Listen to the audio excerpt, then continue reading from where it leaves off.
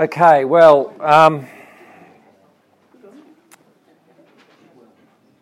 the topic tonight is the first of what I'd planned to be 3 talks. As I got into it, I might, depending on how we go, put a 4th one in because it's a very big topic the way I'm approaching it. It's obviously incredibly controversial, and it's one of these topics which people studiously avoid. So, you know, I searched through Richard Middleton's New Heaven and New Earth, which is a fabulous book, but the most this gets is a kind of evasive footnote or two. And it is a topic which I think is very much, however, a topic of today. It's coming up a lot more. And the way that I want to look at it is to approach it, I wouldn't say cautiously, but I would say not head on, but indirectly, because I think the frameworks with which we start to use language here end up betraying us. So the first talk is really almost laying out the landscape of the debate and trying to find in Rick's great words a grammar to think about it. Because once you start to talk about topics that are halfway sophisticated, what I would call the meta-language becomes important. The language by which you have the language becomes incredibly important. And it's nowhere more so than this one. And so the first topic will really try and lay groundwork, and if it's second and third, or if we've got the appetite for it, a 4th one, we'll move into some alternative views, which I've been marinating my mind in, and I must say it's been a joyous journey. Is that barbecue marinade? No, barbecue marinade, no. So, hot stuff over there. Keep quiet now, sorry. yeah, keep quiet. You can't keep quiet, Rick. It's not possible. So the first thing to acknowledge is that we really see through a glass darkly on this topic, and topics to do with immortality and so on, because we're really going outside of the paradigm in which we live. So it's by nature challenging. So there's an epistemology around it. In other words, how do we know what we know, etc. And I don't intend to be too... I've got strongly forming views, but I hold them lightly. I mean, I don't hold lightly, for instance, the view that Jesus rose from the dead. I don't hold lightly the view that, he's brought in a new heaven and a new earth. We declare those 100%, but some of these views here we need to hold lightly. And I love this quote by a man. Anyone here ever heard of Peter Sterry? Yeah. Well, he, as you can see, lived in the 17th century. I'll say more about him later. But some of the most gorgeous stuff I've ever read on the kingdom of God and the temple of God. But what he said is, I love this. All our notions and opinions can be but broken things. We have in them but pieces, but bits of spiritual truth, and but little, very little of spiritual glory. He was just humble before the greatness of God, and was aware that no matter what I say, it'll be inadequate. And ironically, the more the people who tend to say this tend to be the people who've got the most to say about the glory of God when you read them. More recently, not Roger Bacon, sorry, F.F. Bruce. This is really important because I think F.F. Bruce is really one of the great pioneers and doyens of biblical scholarship, a great, great man. And this is what he said in the introduction to a book on hell. The biblical evidence is ambiguous. Christian theologians disagree over the destiny in the age to come of those who live and die without God. The New Testament answer to this question is much less explicit than is frequently supposed. The only resurrection on which Paul enlarges is the resurrection of believers viewed in participation with the resurrection of Christ. So that, I think, is a very kind of good statement, and it's very true. It's one of the things that is most obvious in this whole debate is Paul never, ever, ever mentions hell, which is thought-provoking. But I like Bruce's, I think, I'd say humility. Like, this is genuinely an ambiguous topic. And you can use this sense of seeing through a glass darkly as an excuse not to get any ideas. And I'm not going to use it as an excuse like that. I'm going to plunge in and take ideas for you. But I'm going to do it humbly and hold it lightly. And what I'm going to cling to is what Bacon did say, which is a great statement, which is the truth proceeds more readily from error than from confusion. It is a great statement of epistemology, which I've loved ever since I heard it, and I think I have David Jones to thank for it. Mm-hmm. You think so? Yes, you do. I do. I don't think it's Roger Bacon. It's, what's his name? Bacon. I was doing this in Perth last night. Francis Bacon, yeah. Sorry, it was Roger the Payton. So there we go. Francis Bacon, the great Renaissance essayist. Sorry. My excuse is this was done on the plane to Perth for a business meeting last night. No excuse, you're not going to take it, Rick? No pity from the audience. What Bacon meant was that and in the growth of knowledge in science, people often just simply lacked a hypothesis on major things, like, say, the nature of oxygen or the way the heart works. And everyone's all over the shop, and people are speculating and putting up, and that's confusion. We don't get anywhere from confusion. The paradigm shifts came generally from great people who put out a case that was new and clear. Now, it wasn't always 100% right, but from then on, what they can map is incredibly guided discussion. So I'm going to put forward a hypothesis which I am getting attracted to. It's the minority position, but I'm going to put it forward. I'm going to put it forward because then I make myself the stalking horse for what we all wonder, okay? I'm not saying I am right, but that'll help clarify. And I figure since no one else has got the guts to talk about this, I will, right? Because the good part is I really don't belong to any theological institution, so I can't get blamed for what I think. And I have no training in theology, so... Always helps. I think that's it. Love it. Thank you.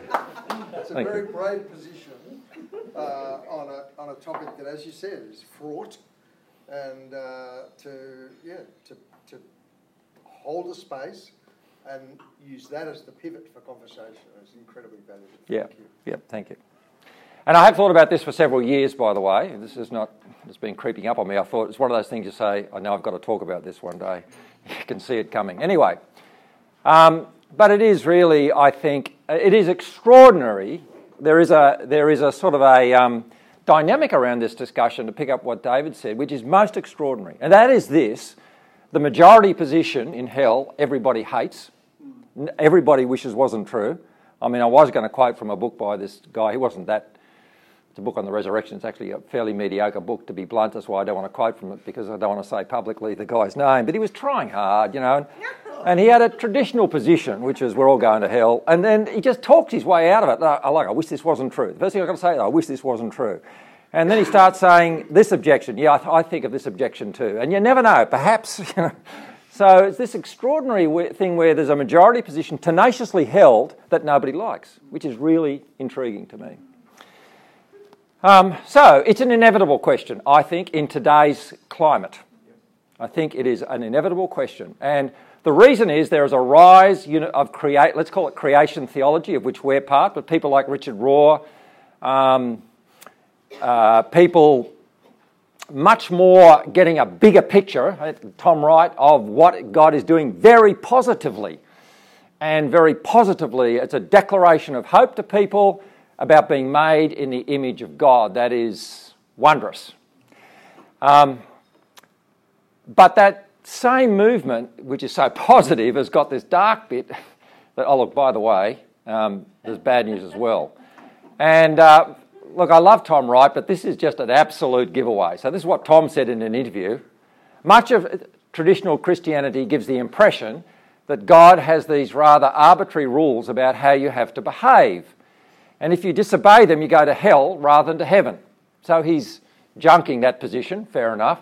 What the New Testament really says is God wants you to be a renewed human being, helping him to renew his creation, and his resurrection was the opening bell.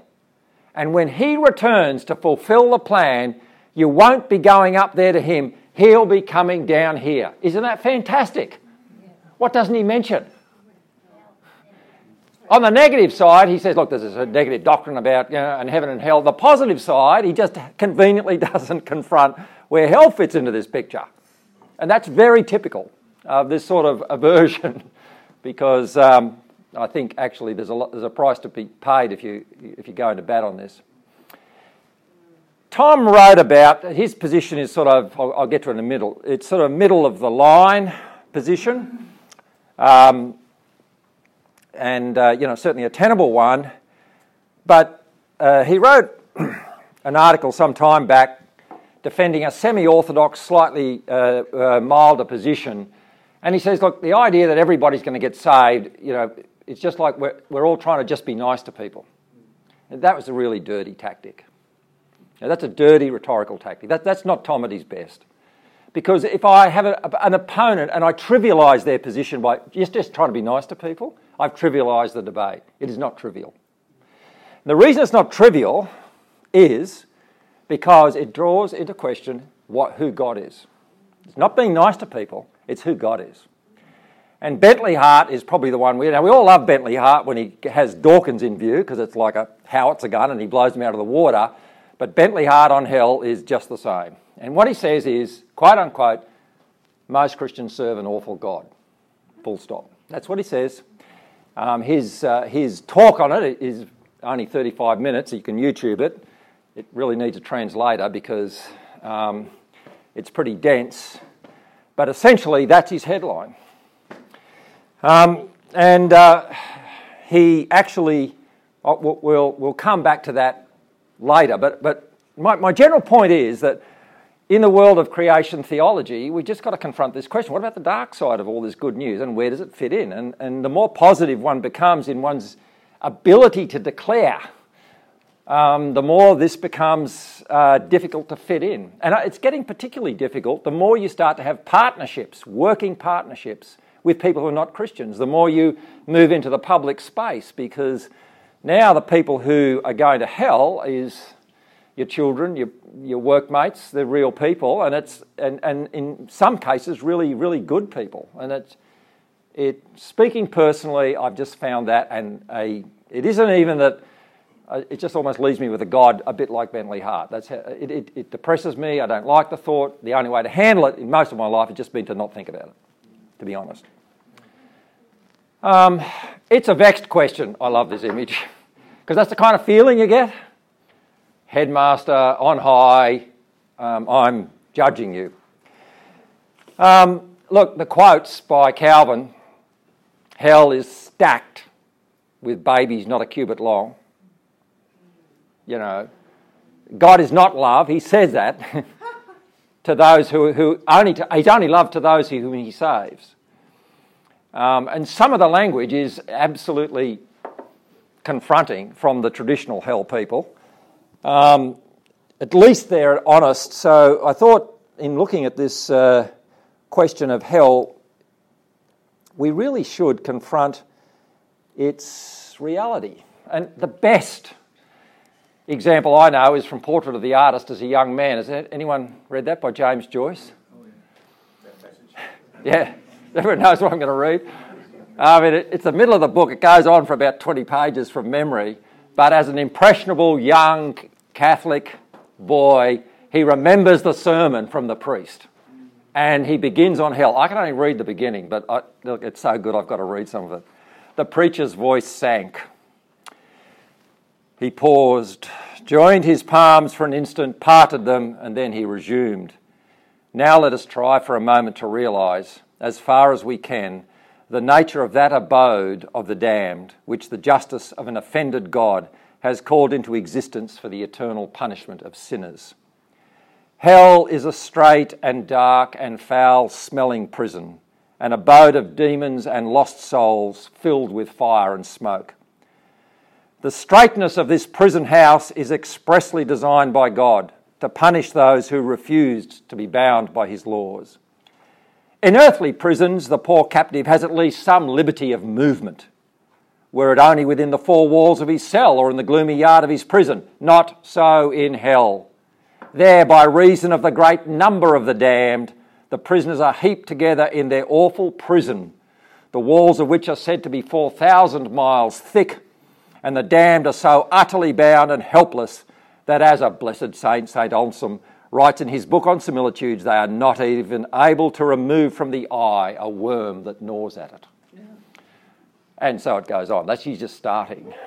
He gets onto the smells and the fire and... There's a movie here. There's a movie here. Room 101, George Orwell, 1984. It's like that, yes. That's always been my sense of Has it. Yeah. That it'll be what I most am terrified by. Yeah. Exactly. So when I say exactly, it's almost like a repository for every fear and anxiety you've ever had. And so now some people try and get out of it and say, look, it's not that bad. It's just kind of a very lonely place and a place without God. I at least think, look, James Joyce had it right. Like, if you're going to believe in it, let's kind of go the whole hog. Anyway, it's a vexed question because of that. And it's, to be honest with you, I could read just as bad portions from, some preachers like Arthur Pink and others who just like, it's terrible. So, it's not just a vexed question, it's actually it's a tangled web of questions. You can't start getting into it and reading about it without just going on a metaphysical ride through all of philosophy. And they're all very connected. You immediately will get into predestination or free will. You will then get into the meaning of eternity and time. You will then get into the nature of the body and the soul, and the nature of, therefore, resurrection. You will then get into the devil and demons, their origin, role and destiny. Are they suffering in hell or doing the suffering in hell, etc.? And importantly, you'll get into the nature of goodness and a theory of good and evil. And you will get into creation and the intention of God, the nature of the word heaven, and finally, and very importantly, the nature of the word judgment. What does it mean? Is it a word for punishment or a word for reform? I mean, all of those areas, and there are others, as I've been reading about the debate over, have they've gone full bore into those. So it's not as if it's an easy subject to think about. It's also a very, very old question. So this is my amateur's history map of the lines of the question. No, it's not. It's not the amateur's history map, sorry. This is Calvin's tight, nasty circle of grace that grew out of hell. So you begin with a proposition, only saved by faith in Christ. You cannot be saved by works, which is, we're happy so far. Therefore, believe in Christ and make a decision for Christ is the normal evangelical response. Calvin, however, would say, but faith sounds like a work, and therefore it obviates grace. So your belief is a work. The free will side will say, go down the free will area of radical free will, but there are problems there. There are problems everywhere you go, which is, what about those who have never heard of the gospel? And what about the unfair vagaries of even decision? I mean, some people think better than others, or I might have had an abusive father and you tell me God's my father and I can't hear it. I mean, it gets really tricky. It gets really tricky. And the worst, which I lived with, and my dear wife, is you have to communicate, if you believe this, the gospel to every single person you come across in your day. So when I was at university and I got on the train to go to university and I'm an introvert, I carried a whole pack of tracts called The Second Death, and I gave them to every single person I met on the train. And I preached on trains, and I preached on Sydney University's front lawn, and every single person, their blood was on my hands if I didn't preach the gospel to them. It's exhausting if you take it seriously, and I took it seriously. And it's, I mean, there's a way, the only kind of practical way is sort of not to take it seriously. But if you do take it seriously, it's quite something. To his credit, Calvin took it seriously. Just nasty, which is called double predestination, which is God predestines who will believe, but who will not believe. So therefore, grace necessitates that God must create people for the purpose of sending them to an evil torment. Can't get out of it. And he doesn't try. He doesn't try. At least he's intellectually honest. See what I mean? There are problems everywhere you go. It's not like anyone's got an easy answer out of this, is what I'm trying to paint. This is probably depressing so far. You're wondering, is there any way out? But I am trying to say that I think everybody, it is problematic every which way you look. It's also a very, very old question that's been around for a long, long time. When I say around for a long, long time, in my estimation, it was a lot bigger a debate in the first 400 years of the church, and the wrong guy won, and it kind of got eclipsed. That's what I would loosely say. But here's a good example of how old the debate was. I didn't know, but there were a whole class of people. The statement I just made about the wrong guy won, I got mixed up on the slides. That'll come the next slide. I found out about a group called the Cambridge Platonists who lived in the 17th century. Now, this man I quoted, Peter Sterry, was one of them. And I'll tell you now, because I read it tonight, his sermon on from Zechariah on opening the gates of heaven is just the most breathtaking picture I have ever read. And he's a Puritan, but he was a Universalist. He believed everybody would eventually be redeemed. That's what he believed. So this group of people were very influential in England, and they were horrified by Calvin. They were very influential in English public life, tended to be very, very moderate people who wanted dialogue. And something was happening in the 17th century. It had been happening for a while, which, if you think about it, was beginning to be challenging, and that was called colonialism. They were discovering there were millions and millions of people in advanced civilizations around the world who'd never heard of Christ. So if you think about that, which was obviously been happening in the era, you can begin to see how theologians would say, well, hang on, what about them? What are they totally excluded? And so on. So that was causing a lot of thoughtfulness. But their attitude to Calvin was well summed up by this guy. This is just one example, Joseph Glanville in 1682. It's a little bit thick, the sentence, but hang on to it, particularly thinking of what we read about hell. For the first error, which is the ground of the rest, is that things are good and just merely because God wills them to be so. If that be granted, and we are disabled from using arguments taken from both natural notions of goodness and the perfections of the divine nature, he said, if you want to stretch the meaning of the word good so far that it includes sending people to hell, that's what he's saying. He says, once you stretch the word like that, that's what that all means, then we are disabled from having an argument against the blackest and most blasphemous opinions that were ever entertained concerning God's dealings with the sons of men. If there be no settled meaning of the terms good and evil, then God may have made his reasonable creatures on purpose to damn them forever.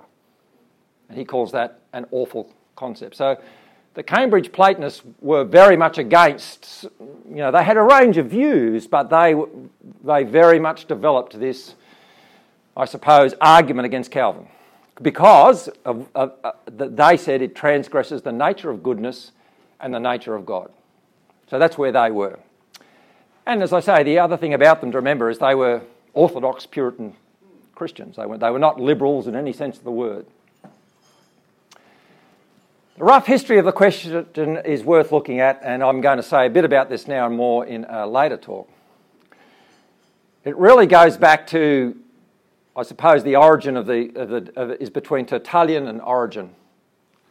So Tertullian was the Orthodox guy, very much pushed hell, and Origen definitely believed in universal redemption. Now, Origen's a bit of I haven't read Origen. I've read a heck of a lot of Gregory of Nyssa, but I haven't read Origen. But Origen is making a big comeback in many people's minds. He had a breathtaking picture of God. Breathtaking.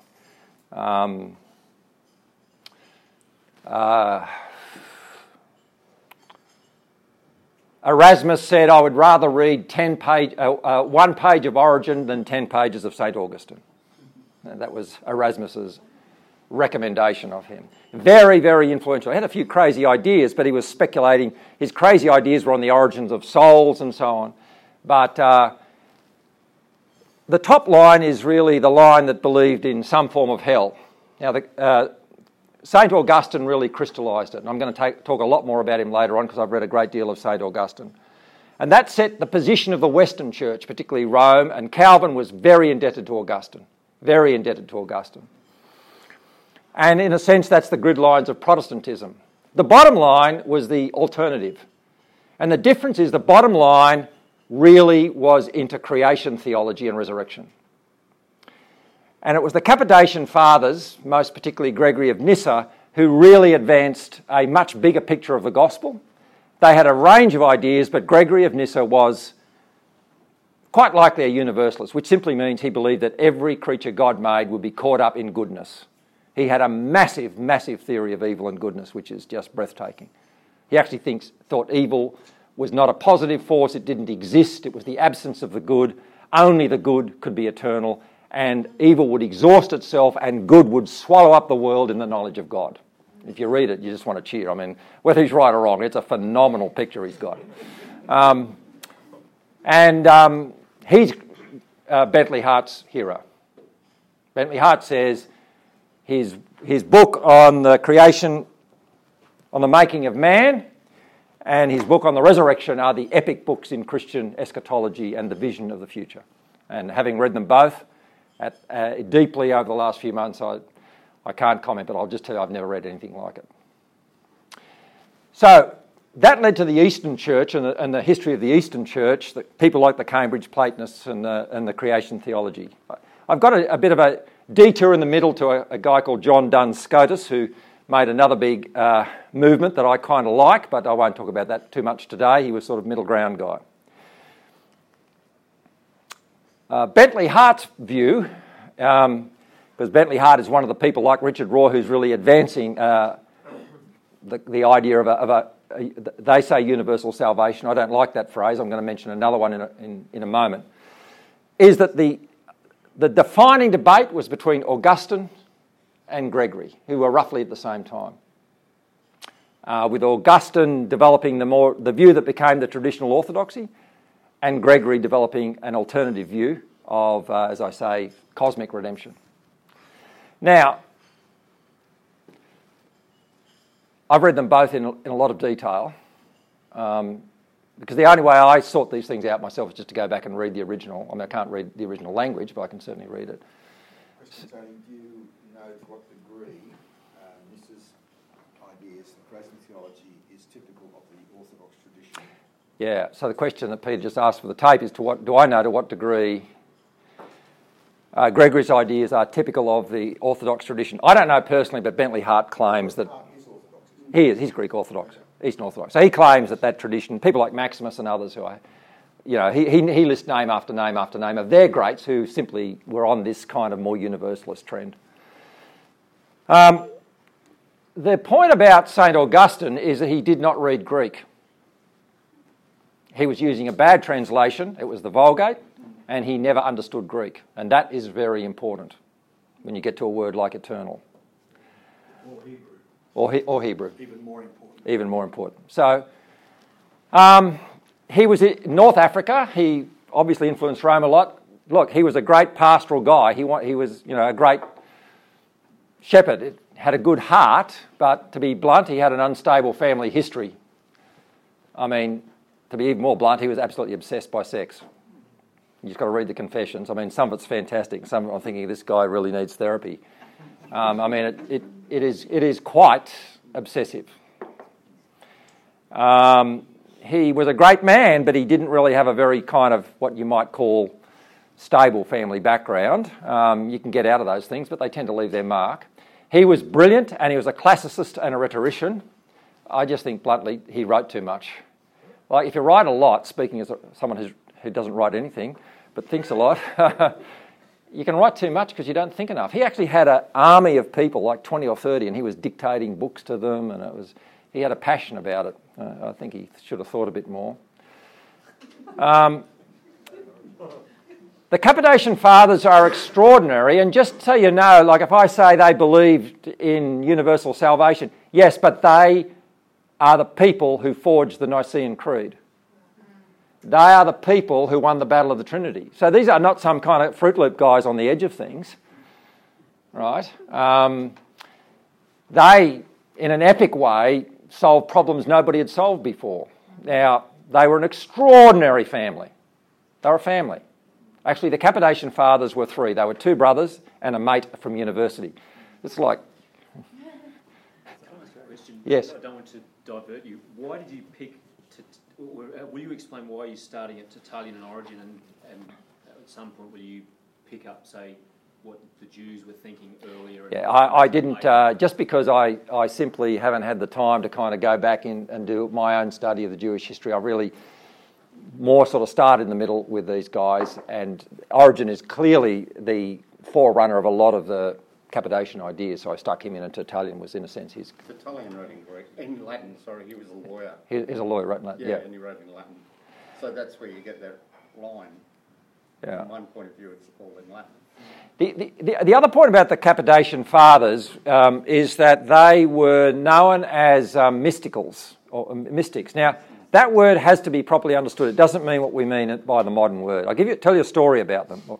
Well, first of all, before I tell you the story, let me explain who they were. They were from a large family. I don't know how many siblings Gregory had, but possibly, Julie, this will make you happy, the greatest one of all was his eldest sister, Macrina, who had started a huge nunnery and hospitals, and actually his book, Gregory's final book, on the resurrection, on the soul and the resurrection. And it's an epic book because it begins with him getting the news of the death of his brother. So he really personalised, his brother Basil. It's really personalised. And he talks about the horror of death. And he goes to tell Macrina, and he sees she's wasting away. And she says, well, I'm dying of cancer, which she did. And it's a dialogue between Gregory and Macrina, with Macrina being the teacher. She who is at death's door teaching about the resurrection. It's phenomenal writing. But so the brothers in the family were Basil, who was a bishop and started enormous sort of social works. Basil loved contemplation and a life of contemplation, but as he said, if you contemplate all the time, whose feet are you going to wash? And so this was an amazing family. And their friend was Gregory of Nizanus, who went to university with them. So imagine these three young guys who were brilliant and from a very settled family with quite a tradition of faith. It's in Turkey. And they were the ones, and Gregory of Nyssa was the youngest. He was the youngest, and by most counts, the most brilliant.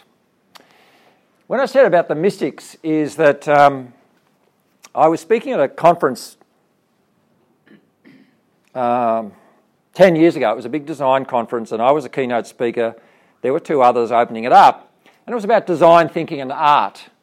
And this other guy from Michigan University, I still don't know who he was, I'd love to get in touch with him, said, look, can you actually teach art and design? If you do teach it, you'll probably turn it into a formula. If you turn it into a formula, you'll lose the mystery of it. He said that is the great battle the Cappadocian Fathers fought. They refused to turn Christianity into a formula. They were comfortable with ambiguity, and they left it as an art. And then he went into John's Gospel. I was like amazed at that. So what fascinated them was mystery, the mystery of Christ, the mystery of what God is doing. So they were mystics as they were looking at the mystery. They, of course, were fluent in Greek, being from that area of the world. So that's a rough history of the question where as it were, different opinions are drawn. The landscape of traditional answers. So that's how difficult the question is. The landscape of traditional answers essentially goes on this spectrum. Left-hand side is hell is eternal torment, which means, I guess what it says, we know what it means. It means it's never-ending, and it's awful, and it's forever and ever and ever. The right-hand side is what's called universal salvation, which is at the end of all time, somehow or other, God brings to himself everything he has created and every person he's ever created. And there is a universal salvation. The middle one is sort of more around annihilation, which would say there is no eternal hell, but people just lose life that God gave. And in the words of one of our friends, I lose myself. So that's the middle ground. And I would say today there's more of a movement to the right, but it could be partly, it depends how far to the right you go, but there's definitely a movement away from the left for good reasons. But you can't just look at it that way, because then you've got to put free will and predestination over the top of it, which is another axis. So bottom left is definitely Calvin and St. Augustine, or particularly Calvin, which is, it isn't just this hell, it's God's created you to go there, and he works out who does. The evangelical tradition's been much more, the get out of jail card is, but we've all got free will, so it's kind of up to us, and God doesn't want to interfere with us. Bentley Hart is excoriating on that position. He says that's like a parent who's got a 4-year-old child who lets them put their hand in the fire because it's good for them, because it doesn't want to interfere with their right to make a decision. So there's still problems with free will. It's not like it gets us right out of it, but it's better than God doing it deliberately. The very important point about the right-hand side is judgment still matters big time. I suppose it's what the Catholic Church called purgatory, but they envisage, real accountability and judgment, but for the purpose of some kind of purification. So there was this post-mortem, after-death period of judgment and purification that they played with. Even Luther thought of the possibility of that. And that's where you have people like the ones we've mentioned. So that's sort of the landscape of choices. Does that make sense? Now, within that landscape, let's go step back a bit and try and, when you're grappling with a question, if you're too close to the question, sometimes you've got to move yourself back and say, hang on, I need to take another look at this. And I want to do a little bit of sort of tuition with you on how to ask great questions, because questions change everything. I'll give you an example. For those on the tape who are in other countries, Governor Macquarie is one of Australia's great leaders. He was the governor of New South Wales in around about 1810 and is often called the father of the country because he was the first person who didn't just view New South Wales as a jail, he viewed it as a nation. And he built enormous infrastructure up and down Macquarie Street of churches and buildings and roads, and because he had a vision for what the country could be. So if we ask the question, was Macquarie a good governor? Well, the British government asked that question, and they had an answer, which was the budget. So they sent out Commissioner Bigg, one of the most ironically named people in human history, who was an auditor.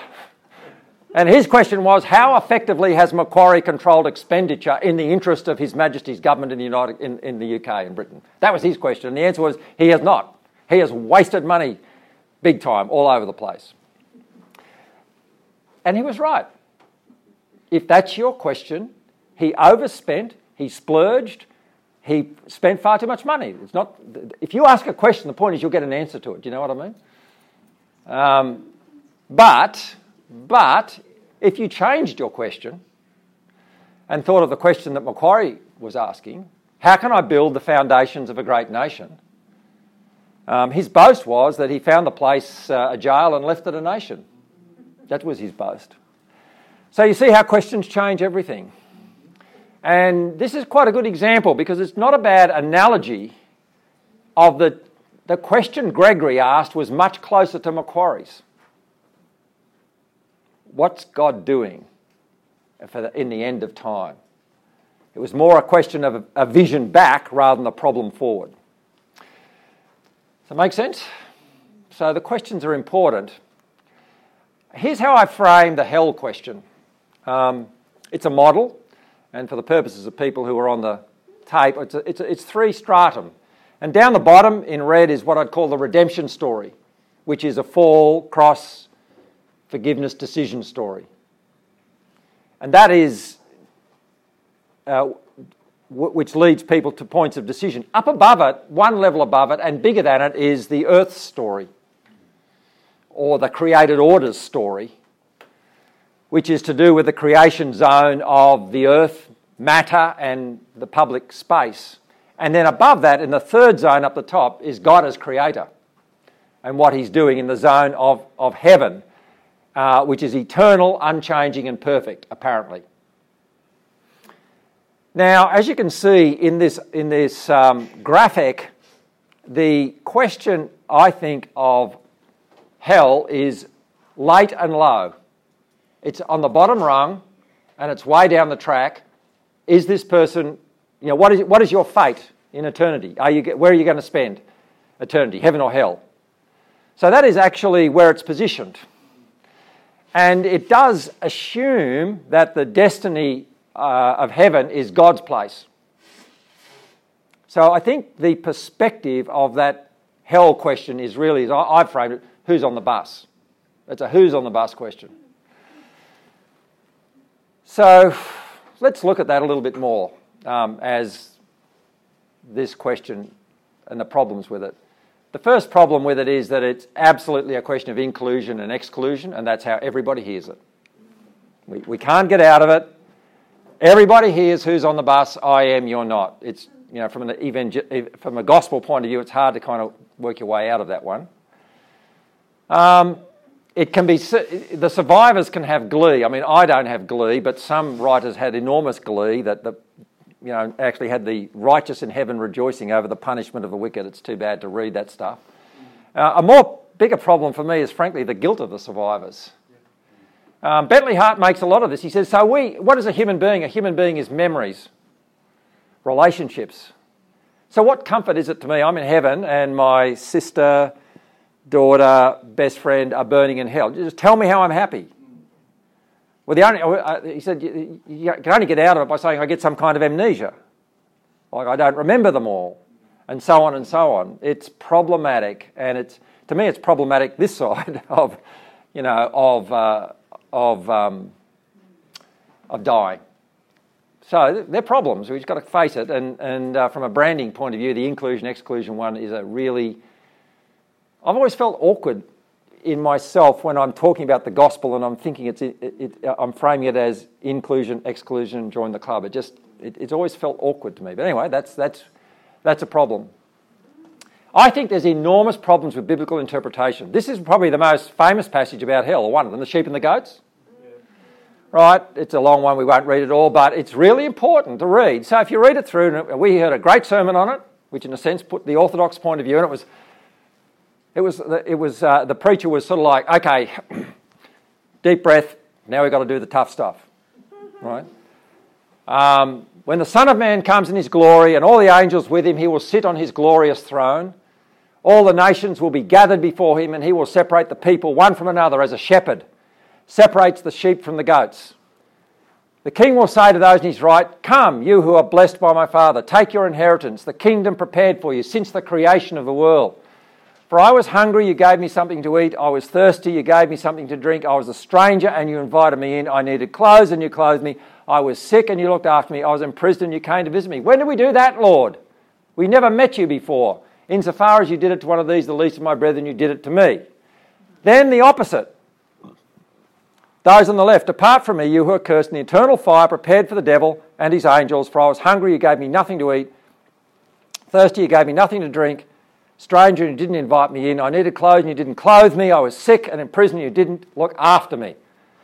When did we ever see you hungry, Lord? When did we ever see you thirsty? He'll reply, whenever you did not do it for one of the least of these, you did not do it for me. Then they will go away to eternal punishment, but the righteous to eternal life. Now, that's the NIV. Now, the way everyone handles it, the preacher handled it, is the last verse. The sheep and the goats, those who go to heaven, those who go to hell. But I've always thought this is awkward because, okay, my doctrine says I can't do a single good work that gets me to heaven. Right? I get to heaven by the grace of God. I go back into this and it's all about good works. So you read it, the only way out of it is say, well look, none of us can do good works, but when you believe in Jesus, he confers all these good works on you. So this is kind of, you're having to twist the evident meaning of the passage, whatever it is, into something that is, it's not saying to me, it was never saying, as a literary critic, it was never saying it. It's actually talking about something, I don't quite know what, well, I've got ideas now, but to read this through the evangelical prism, you've got to twist that all around. Because clearly he's saying it's about nations, it's about nations, it's about, essentially to me, brotherly love and a God who wants us to love our neighbour and will judge people for not loving their neighbour. That's what it's about. It's about works. So the kind of believe or not doesn't fit in. Do you see what I mean? You see, it's problematic to try and squeeze the evangelical gospel into that. Whatever you're going to say, to me, it doesn't fit. The last verse we'll come to later on, but the very, very problematical word there is eternal. So does that make sense to you, what I've said about the reading of this passage?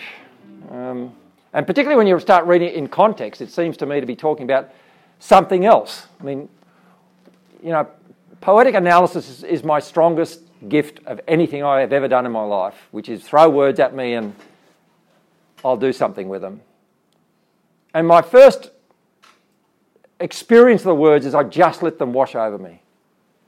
Before I analyse, I let them sink into me. And that might take me weeks. And I know when I'm not getting it. I know, hang on, I don't know what this is saying. Oh, it's obvious, it's this. No, it's not. There's something deeper going on. And then you begin to untangle it and analyse it. And this has always been my response to the sheep and the goats, that this traditional trying to fit this back into the framework of a decision for Christ and forgiveness and we can't save ourselves, it's not fitting into that, whatever that means. If you play what I call Bible verse tennis, you really don't get anywhere with Bible verse tennis. What about this verse? What about, because it goes back and forth. But the question is, this is a really, according to Bentley Hart, the score's 47-3 in favour of the Universalists.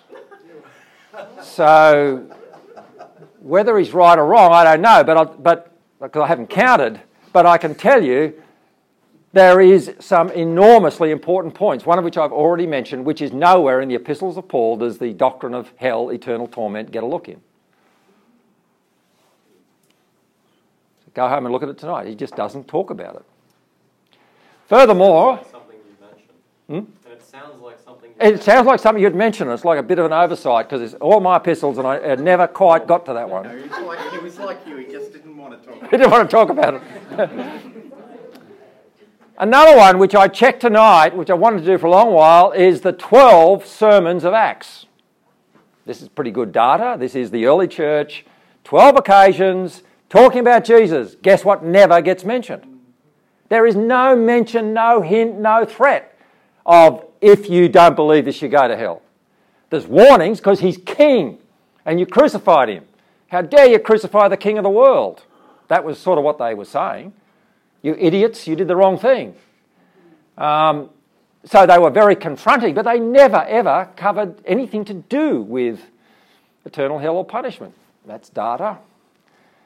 The parable, and then there's a lot I read, and it's sort of like, because the incumbent position that I grew up with was hell, and it's like all incumbent positions, it dominates your mind, you just don't read what's in front of you. And the most obvious is Romans 5. I mean, it is so obvious. Now, we can argue about it, but what he says is, consequently, just as one trespass resulted in condemnation for all people, so also one righteous act resulted in justification and life for all people. I read that like about a year ago and I thought, what? I mean, it says all. And furthermore, it's not just a verse, it's the entire argument is running on parallelism, the entire argument. Now we can begin to say, yes, but hang on, the second all is only for those, it was available to all, and only those who decide to believe. And fine, you can have that debate, but at face value, it doesn't say that. Do you see what I mean?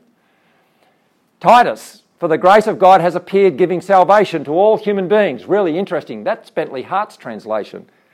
The NIV is offering, not giving. See how a word can... So I mean, it's interesting, isn't it? But I think that's another all one. And the parable of the 99 and the one lost sheep tells me he wants 100, not 99. So, in other words, there's tons of stuff that's on this. That's the 47.3. And I think it's. I read Ephesians because there is a pathway for all the people who move, get less and less satisfied with hell. It's essentially Colossians, Ephesians 1, the cosmic Christ begins to give you a different picture. I read Ephesians recently, just saying, okay, I'll put on this universalist hat and read Ephesians. Does it make sense? It makes a lot of sense. Anyway, translation is a biggie. Well, you probably know that there's been a very controversial event in Christian publishing, which is Bentley Hart's published his translation of the New Testament. Furthermore, he and Tom Wright have hit each other over the head with baseball bats because Tom Wright made, in my view, the very bad mistake of writing a review of Bentley Hart's. You don't write a review of a competitor's book, right? It's just not good form because clearly you've got self-interest. I think his review was rushed and he had a few things. Well, like Bentley Hart's not the kind of guy you want to antagonise because Tom Wright's nice, Bentley Hart's not. So he thundered back, and it's interesting to read. But nonetheless, you've got to with Bentley Hart's translation understand. Rowan Williams wrote a commendation on it, the Archbishop of Canterbury, and John Milbank. They're two of the profoundest theologians, and I mean, Rowan Williams said, "This scrupulous, knotty, learned rendering of some of the most familiar texts of our culture makes us see with new clarity just what was and is uncomfortably new about the New Testament." That's what Rowan Williams said. What John Milbank said was much more confronting, which was this. This is a theological event of the first magnitude. Hart has shown that after 500 years, the core of Reformation theology is unbiblical and that certain currents of Latin theology are dubious or inadequate. Well, there, he's putting it out there. So, Bentley Hart strongly believes that, so without going too much into it, and translation is a very political thing. One of the points he makes, which is dead true, is all done by committees. Right? John Walton made this plain to me because he's on one of them. I mean, the most famous one is, that from Proverbs, he who saves sinners is wise. He who saves souls is wise. Now, that is engraved on the foundation of the Moody Bible Institute. It's a completely wrong translation. There's no way in the world it means that. It has nothing. I mean, even when I read it, I said, what's Proverbs doing about like an evangelical verse? It's completely wrong. John went through it with me, but he's made the point. How it works is you're on a committee. There's three of you, so you each have a go at it, and then there's a kind of a vote, and then you've got to think of the marketing. Like, it's the American market that drives everything in every product, especially the Bible. Are we going to go into the American market and actually change that? No way. And so worldview and politics and marketing really make a big deal of things, and Bentley Hart has, and I suppose Tom Wright did his on his own too, so you've got them differently. Two of the big words, what he does at the back of the book, and I've actually photocopied for those of you who'd like it, he has 16 words that he thinks are big words that he's got opinions on. Now, whether he's right or whether he's wrong, I don't know. I know enough about linguistics to find his handling. Tom Wright is good at history. Bentley Hart is good at philosophy and literature. He's much more subtle with language in his hands than Tom is. Much more. And his handling of the connotations and greyness of language is masterful. These are two of the big words.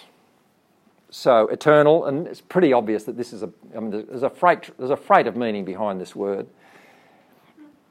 And hell. Look, eternal, I won't go into it too much, but it's easy enough to understand. The Greek word is aionos, which we get the word eon from, like eons, generations, not timelessness.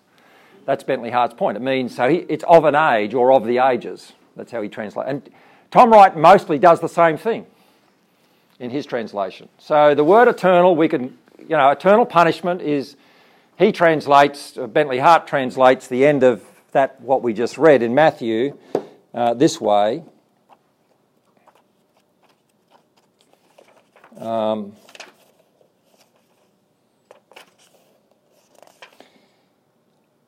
Then he will answer them saying, Amen, I tell you, inasmuch as you did not do it to one of the least of these my brothers, neither did you do it to me.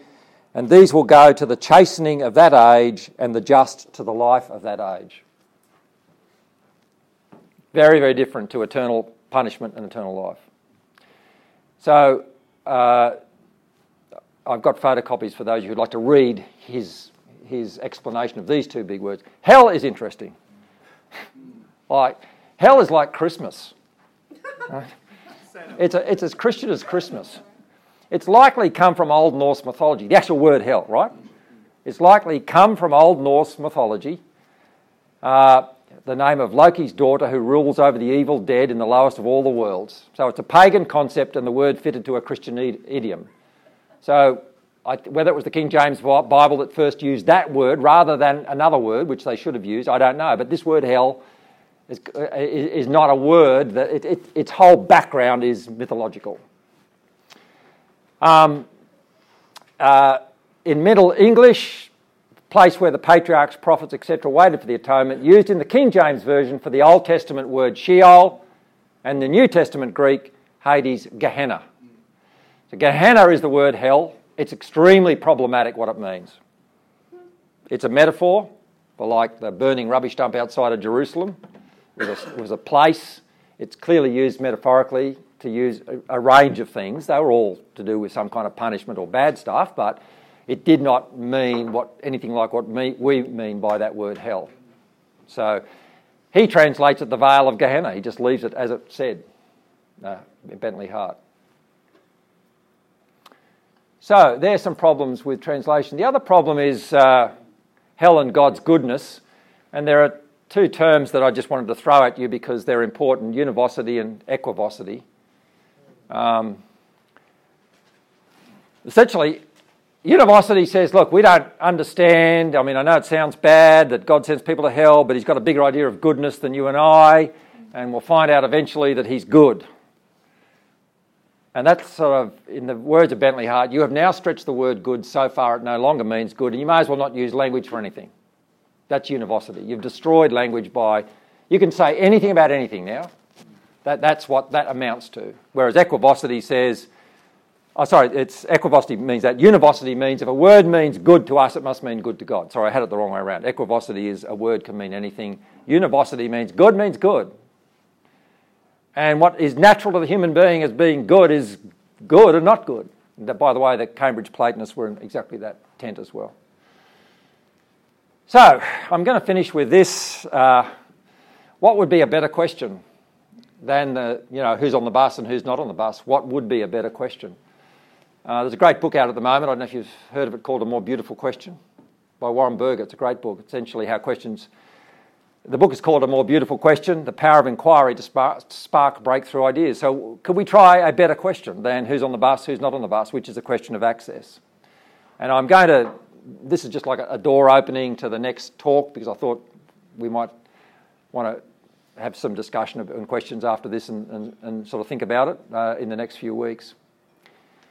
Go back to our diagram. I think the better question is, what house are you building? To God. What house are you building? Now, if you ask that question, then you join the game right back at the beginning of creation, to find the answer to that.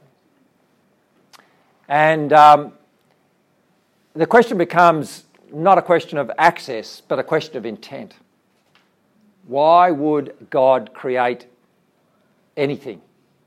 Which is where Gregory went. Why would he do that? And, sorry, this diagram is, I got myself confused because I changed the diagram. Heaven would be changed, and they're no longer interested in heaven. They're interested in the whole of these things, the whole of heaven and earth. And the zone between heaven and earth gets problematic. There are enormous problems in God creating anything, because how can the eternal mix with the changing? And this is not a sin question. This is just a question of what on earth is God doing in wanting to participate with us. So those questions drive very different inquiries. Interestingly, I think it's the epic question that Stephen the Martyr finished his sermon on, for which they killed him. the climax of his sermon in Acts 7 was, heaven is my throne and the earth is my footstool. What kind of house will you build for me, says the Lord, or where will my resting place be? Has not my hand made all these things? So I don't think, I used to read them as rhetorical questions. I actually don't think they're rhetorical, because he's picking up not just Isaiah but 2 Samuel 7. Now the interesting thing in 2 Samuel 7 is Solomon began thinking he was going to build a house for God, and God stopped him and says, I'm going to build a house for you, or David did. I'm going to build you a house, David. So this enormous concept that somehow or other creation is a gift for us, is where all the inquiry starts. So when you move into the Gregory world, that's what he's about. He begins there and says, what's the vision for this and what's the end for this? Importantly, what Gregory also does, which was on the previous slide and I haven't really shown it, is for him, whatever began here did not finish in Genesis 2. It finishes at the end of all things. And only in the end of all things will there be, so his concept, Gregory's concept of the end of all things, is it is the final epiphany of God. Not rather than the judgment, it's the final revelation of who he is and what he's doing. The question is finally answered. And furthermore, it's being answered now, and we're in the answering of it. So that's roughly how he frames his eschatology. Well, that's probably enough for tonight. I was going to finish a bit on paradox. But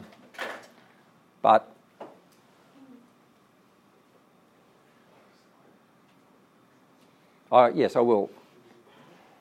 The Bible is, as we think about this, full of paradox. It actually glories in paradox. I mean, so many of the Proverbs begin with, he who opens his mouth is wise, he who shuts his mouth is wise. I mean, they just love contradicting themselves. Well, hang on, how can they both? Well, we know in life they both are true, actually. It sort of depends. And this concept of apparent opposites getting a resolution is very close to the heart of Greek thought, and I think that's the heart of the chiastic structure. So in a sense, the heaven, hell, grace, judgment is an enormous paradox with a big question mark, which Gregory would say will only be answered in the final revelation of God. Bentley Hart goes so far as to say, if it sounds impious, will God judge himself? No, he will reveal himself, which is to say the same thing. That's what he said, quote unquote. So many questions we have about God and justice and the mess of life, which we're still swimming in the middle of, which the resolution of the paradox, only at the end will they be revealed, but they'll be revealed in Christ, which is where I'll finish, which is with what Peter Sterry said.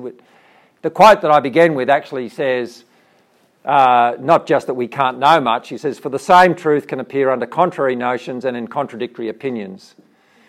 And then this is the glory of spiritual things, that they can clothe themselves with all manner of earthly shapes. It is the greatness and majesty of Jesus Christ that he passes through all forms and conditions, and yet still is the same in the midst of them all. So at a high level, Christ is always the resolution. The incarnation is always the resolution of these paradoxes. So, with that tantalising finish, I will stop there and suggest we just have a little bit of a break. If you want to, after 5 minutes or so, we could have some questions and discussion, because it's a big topic.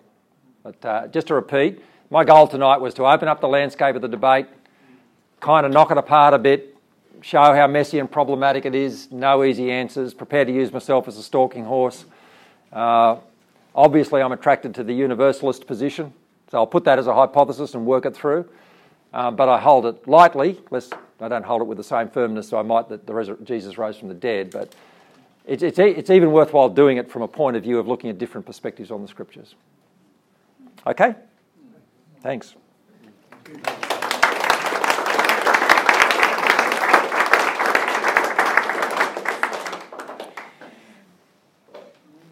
you want to have some questions afterwards, or do you want to now, or do you want to have a bit? Question now, why not? Well, would you rather have a bit of a stand, leg stretch? Let's just do that.